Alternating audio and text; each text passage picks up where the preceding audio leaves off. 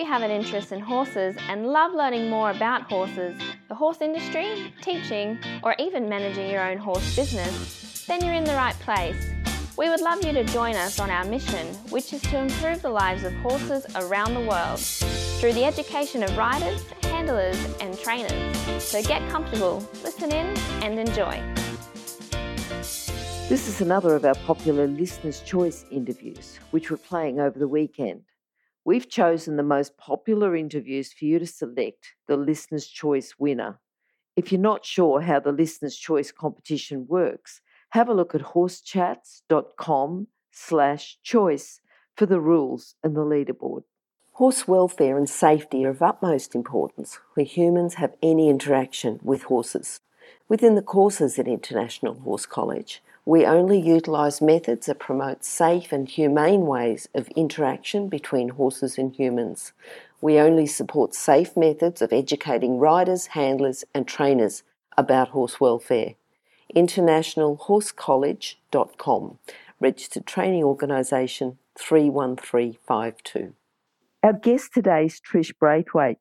Trish is a jumping, eventing and dressage specialist, coach, trainer, and she's also a dressage judge. How are you today, Trish? Great, Glenna. Thank you. How are you? Yeah, good. Looking forward to this now. So, Trish, we normally start off with a favourite quote. What have you got for us? Well, I did actually have a little bit of a think about that. I don't have a favourite quote per se, but you know what? Everything that comes out of the mouth of George Morris is gold. Yes. And I'm always really interested to see things that he says and look at the clinics that he runs and the training that he does. It's really inspiring and really fits into how I like to train too. So, yeah, I really love everything from George Morris. Okay. Have you got something, Trish, that you find yourself saying when you're teaching again and again? You know, just something that you find yourself repeating with people. Well, you know, I always like to bring the rider's focus back to their position, how they're sitting on the horse, and that starts with their seat. And then helping them go through a little bit of a checklist regularly when they ride about how they're sitting, they're feeling through their body. I find that's a really great thing to help them then go on to the next thing that they want to do with their horse in that moment, in that training session. Yeah. So, yeah, saying anything about their position is what I keep coming back to for them. Okay, good. Trish, tell us about an early memory. You know, it might have been the first time you were with horses or just something that happened earlier on when you were quite young. You know, I'm sort of trying to think, you know, different things happen to people when they're young. What have you got for us? I was very lucky when I was young. I didn't come from a horsey family. I was the middle child. But I guess I don't really have a memory of, but I must have really hassled my parents a lot. And I remember when I was about 3 years old, my father took me to try out sports. I think it was only a little pony, but when you're 3 years old, everything seems enormous to you. And I just jumped on its back and off I went. I had no idea what I was doing, and my father didn't know anything either. and that was the beginning of my life, really. And so you bought the pony? I guess the pony, I think it was 17 years young when we got it there. And lived through to about 33 and took me through some pony club experiences and gymkhanas and sports days. And, really got the ball rolling. And then it's been a succession of horses from since then, Yeah. Well, that's a good memory. And good that the pony was so good that you were able to have a great start with it. Yeah. Yes, very lucky. Yeah. Now, Trish, you know, you're a professional coach. Were you always going to be a professional coach? Were you always going to have a career with horses, or did you go and do something else first? What happened?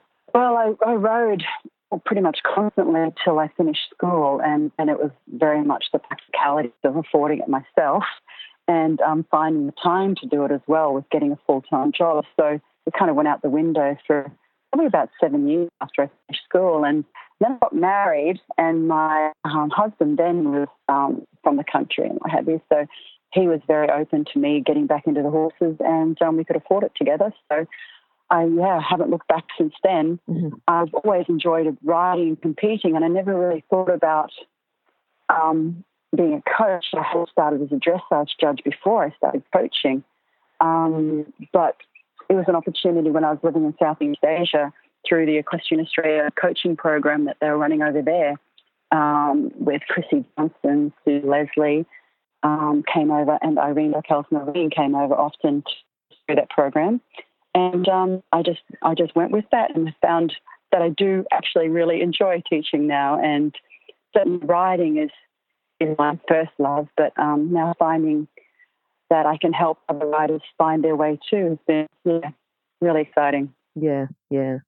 What do you think if someone would like to be a coach and say they haven't got a lot of knowledge yet, but they're happy to get that knowledge? What do you think they need as a core skills or character traits to get started within the horse industry or within the coaching, to have a coaching career? Yeah, I mean, I started to think about this, and I think it's very much depends on the person themselves. For me, it has been not just being a coach and learning those skills about coaching, also learning a lot about psychology and how to help people learn in different ways you can do that, but also developing your skills into a business and then having some business now. And I think there's not one particular area that we can go to for our training, developing our skills. I think we have to go to a few different areas to learn how to run our business as a whole as a coach. Yeah, yeah. Well, as you're saying, the psychology and the skills are things that can be learned and should be learned, because if you're running a small business, sometimes people will go into a career, but it is a career coaching. It's not necessarily a career running their own business, but they've still got to have the career progression and, the professional development to keep going on and getting better within their career. Absolutely. Yeah. And when you're a sole business operator, well, like many coaches are, up to you to make sure that you're doing that professional development and guiding your own career yourself. Because nobody else is really going to do it for you. That's right. It's not just about I want to be a better rider, but I want to be a better rider. I want to be a better coach, and to be increasing your teaching skills and your awareness, but then also to be increasing your business skills as well. Yeah, absolutely. And we forget about that. We need to make our way in life and pay for things, and developing our business is a really important thing as well. Yep. What do you think then is the best thing about working in the horse industry and having a business in the horse industry? Oh, yeah. Well, for me, I wouldn't give it up for the world. I don't think it's going to make any of us coaches particularly a millionaire, but being out in the environment, being out in these beautiful days in autumn in Brisbane, it's just magic. And being involved with horses all the time. I don't have my own horses anymore. People are always very surprised when I say that, but I've had my own horses all my life. But since I moved back to Brisbane in the beginning of 2009, I haven't had my own horses, but I've had access to ride my students' horses and also do some training, and that's been very important, but also been completely fine for me to not have my own horses and just, be involved in the training of my students. So, and finding the time and finding the resources financially to have your own horse. I often get asked, particularly by parents, how much should we budget? And I go, how long is a piece of string? When it comes to horses, I really believe that you have to be able to afford to give them everything that they need. And not just everything they need, but everything that they require to be at optimum health and happiness. So, it takes a bit of money to do that. So it's a commitment. Yeah. And bringing in your business skills, you look at something, and I think you do get to a stage as a coach that I suppose I've been at that stage where I think I don't need a horse. I can ride students' horses. I've always got access to ride, but I choose to have my own horse.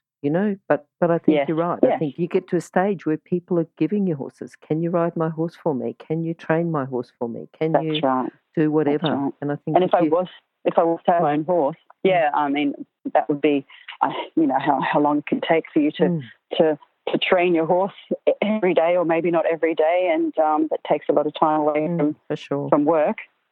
Yeah, and as far as to then prioritize working, of course, as I do, and then also be sitting in the paddock, having a nice life. Not doing very much. So, yeah.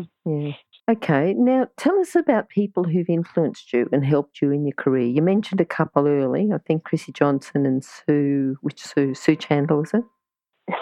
Sue Leslie. Sue Leslie. And also Susie Cunningham. Have been really instrumental in me becoming a coach and developing my coaching skills.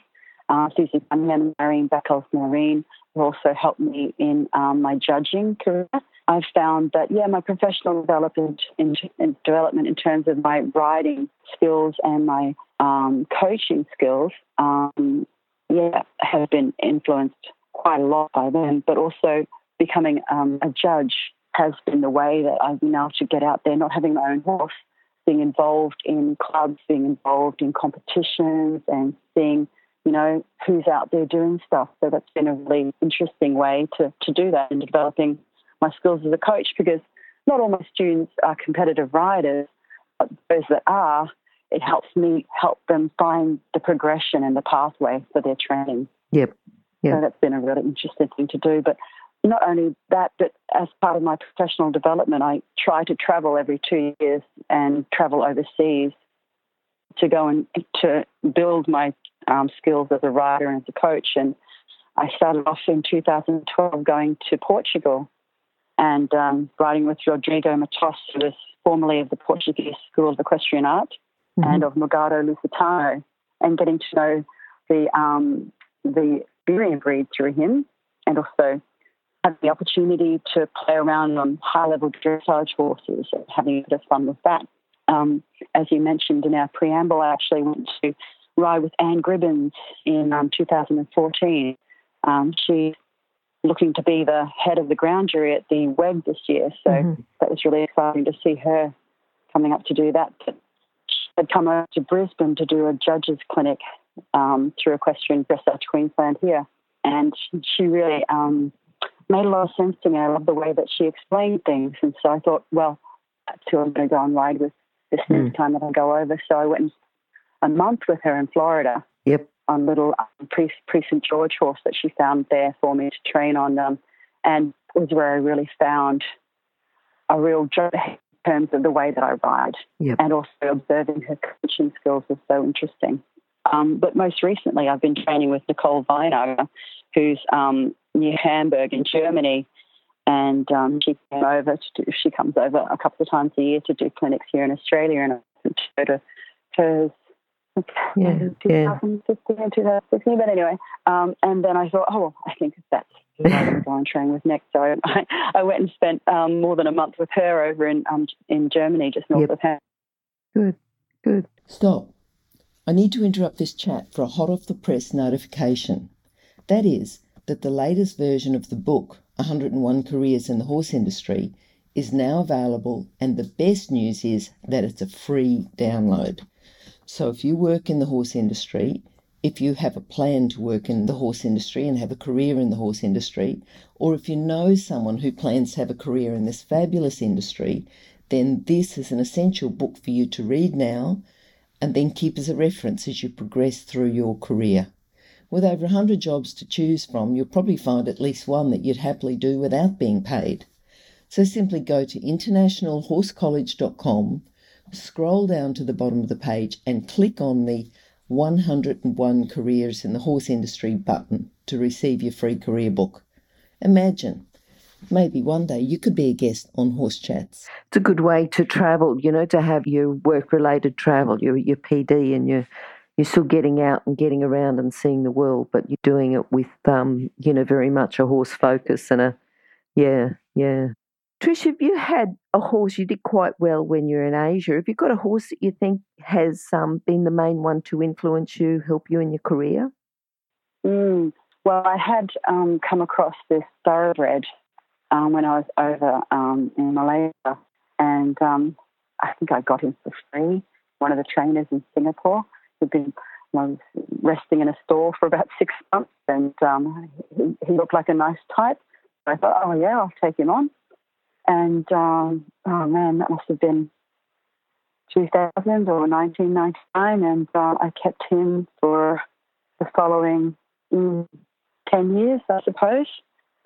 And he was an off-the-track thoroughbred, and we went from falling over crossrail to being the one-star national champions in Malaysia. And that was an amazing experience, and I learned a lot with him because he wasn't the most healthy horse, and just trying to find a way to bring the best of his health out and help him develop in his training and stay strong. And and of course, the climate over there is a bit challenging with horses, so that was another aspect to be aware of.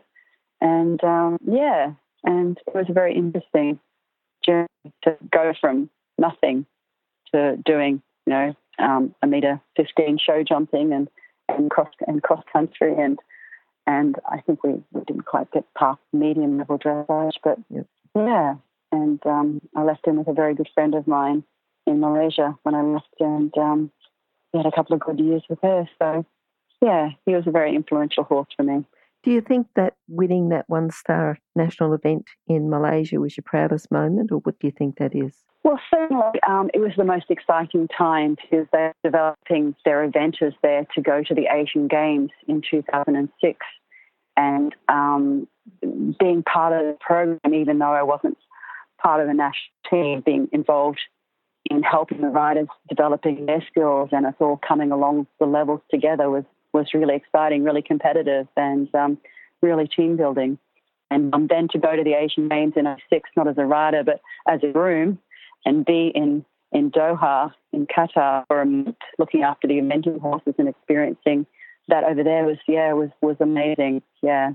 And one of the benefits, I guess, of being in those kinds of environments where you have access to top trainers and top courses and all of that kind of education, that's a little bit more difficult to get involved with. Yeah. Yes, for sure. I'm just thinking about the challenges that you would have faced in Asia. You said the weather's a bit difficult and, your horse wasn't as sound. What do you think, for people that are going into a different country, what do you think is the biggest challenge? Even, I suppose, to come back to Australia, what do you think is the biggest challenge? Not so much to come back to Australia, but to go into a country that you haven't been to before and become involved in the horse industry? Yes, well, certainly being in Malaysia and being around horses in a tropical environment, it's not very horse-friendly, and you have to be very careful about monitoring horses' heat levels and stress levels and electrolytes and things like that, and the right kind of feed for that kind of environment. And, so that was interesting and very educational in terms of care, because the veterinary care for horses over there has developed a lot in the last 20 years, and seeing that development while I was there was really interesting. Going to Florida and being in a very similar environment over there, actually, seeing how the Americans handled their horse care over there. I mean, I managed myself in terms of the hot weather here with drinking a little bit of powdered Gatorade and water, and in Florida they actually feed it to their horses in their feed. It's quite cheap over there. So that was interesting. Now I just give them a scoop of Gatorade in their food, and that's their electrolytes. Yeah. And that's in a Grand Prix stable.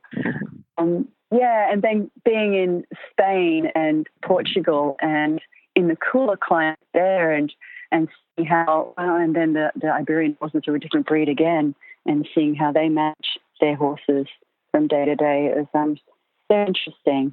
They're the various places I've been around the world. And of course, Germany. When I was there, it was terribly wet, very cold, and then very hot as well. Apparently that's quite typical for Hamburg weather. But and then, again, seeing how they had a lot of Icelandic ponies there, which is very fun to see them and be with them, and also warm bloods and and of all different kinds.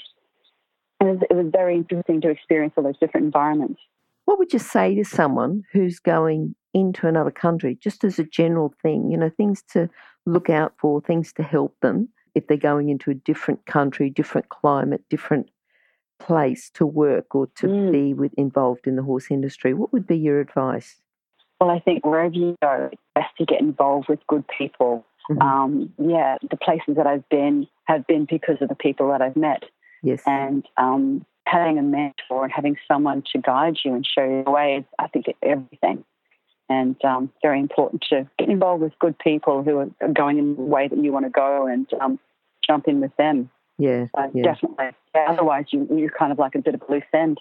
Yes. It's not just getting involved with the locals, but it's getting involved with the locals that you feel you want to be mentored by so you can go and learn stuff. Absolutely. Yeah.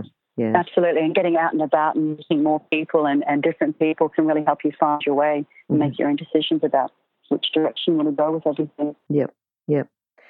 Now, Trish, I know that, you really are very good at talking about the rider's seat, and that's sort of a big specialty area there.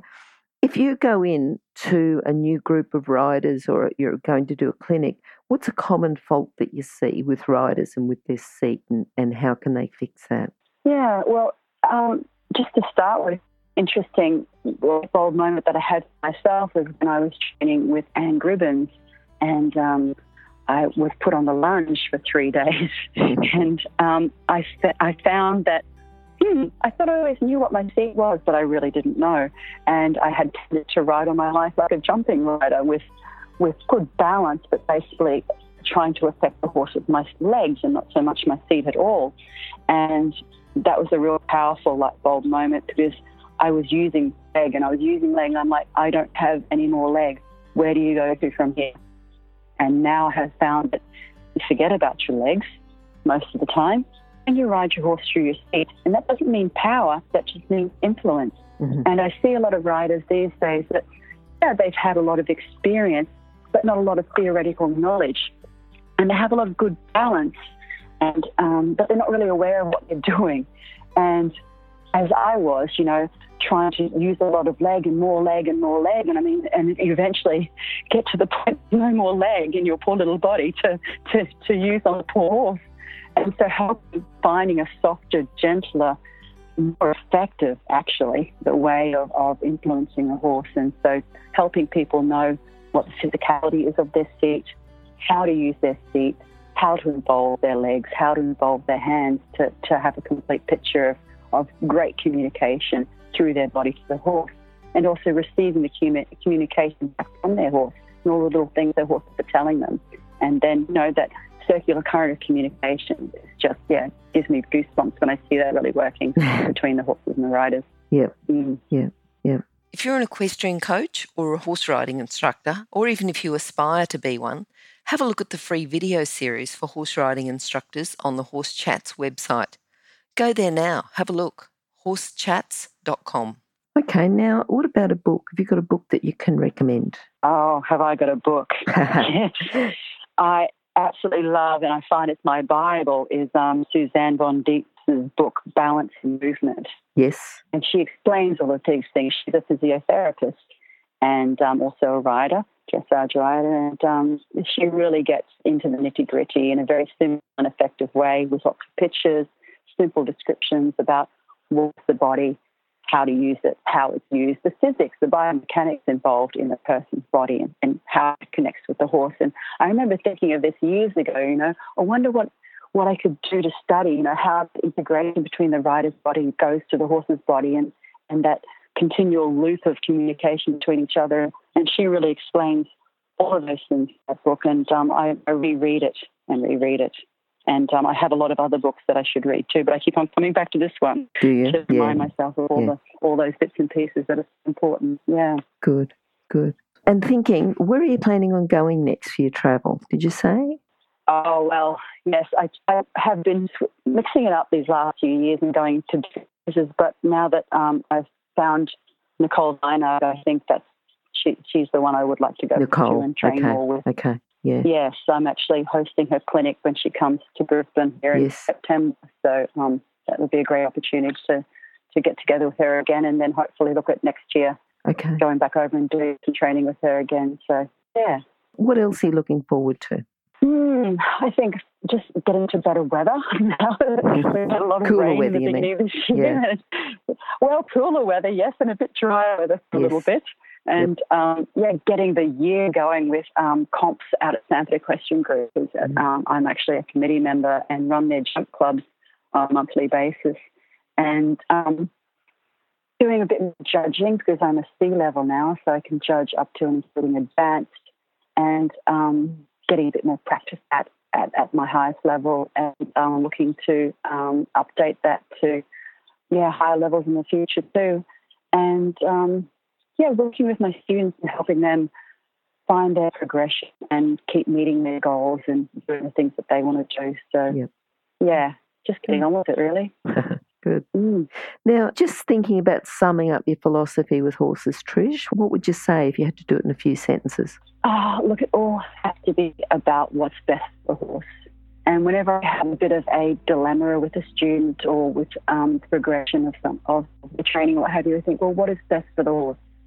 And I find myself, this is probably a little bit longer than you were hoping for, but looking after them from the ground up, taking care of their feet, taking care of their nutrition, taking care of their teeth, taking care of their tack, and making sure all of that works so then we can go on and do the training, and educating people about how to look after their horses. So that is what is best for the horse. Yes. Absolutely. Yes. Yes, and I think it is. It's an overall thing. It's no good just coming in, doing a lesson, and then finding out, that two of the shoes are sort of half off and you haven't noticed or anything like that. You do a gear check. Exactly. You're checking everything. If someone's horse is underweight, you talk to them about it. Yeah. That's right. Because training is a long road, and you have 2 steps forward, 1 step back, and sometimes it's nothing but backward steps. But eventually, you look back 6 months, 12 months, you think, well, actually, I have been making progression. Yeah. And helping the riders understand it's not necessarily about what they want. They might be driven to be successful in eventing, or they really want to do this or that. And I think, well, you've probably not got the right horse for that. How about we find something else for you that will help you find your goals? Because this horse that you have right now doesn't really like jumping, it seems, or he's not really talented at the dressage. And if that's something that you really want to do, then perhaps you need to find a partner that's going to do that for you. Or maybe you find you really enjoy hacking out on a regular basis or doing some lower level stuff. Or it makes me think I had a Irish sport horse mare who she loves to jump, but jumping on her terms. We did cross country once, and the second time we went to do cross country, she stopped at the first jump. She said, "Oh no, I don't do that." And show jumping courses, no problem. But if it was a bit long, out in a big field, she'd go, no, I don't do that. Stadium jumping was her thing. Okay. And dressage, I'd have to wear these rolling spurs to make a bead and do anything in the dressage. She said, no, I don't do that either. So, trying to find and make the most of what your horse is good at and what they enjoy, and not just all about yourself. Yes, and making sure you've got the right horse for you and you've got the right person for the horse. Yeah. Yeah, and how wonderful is that they can go off and enjoy themselves together. Yes, yeah. Trish, how can people contact you?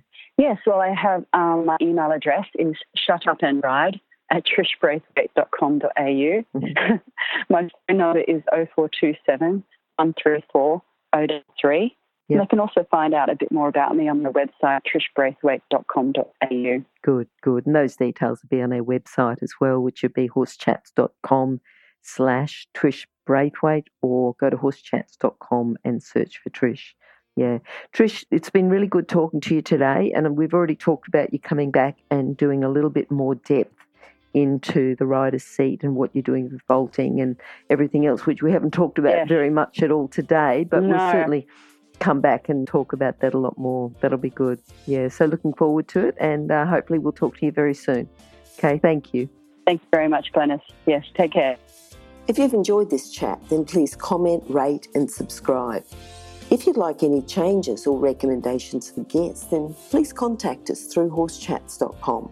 And while you're online, have a look at the government-accredited courses at internationalhorsecollege.com. Registered Training Organisation 31352.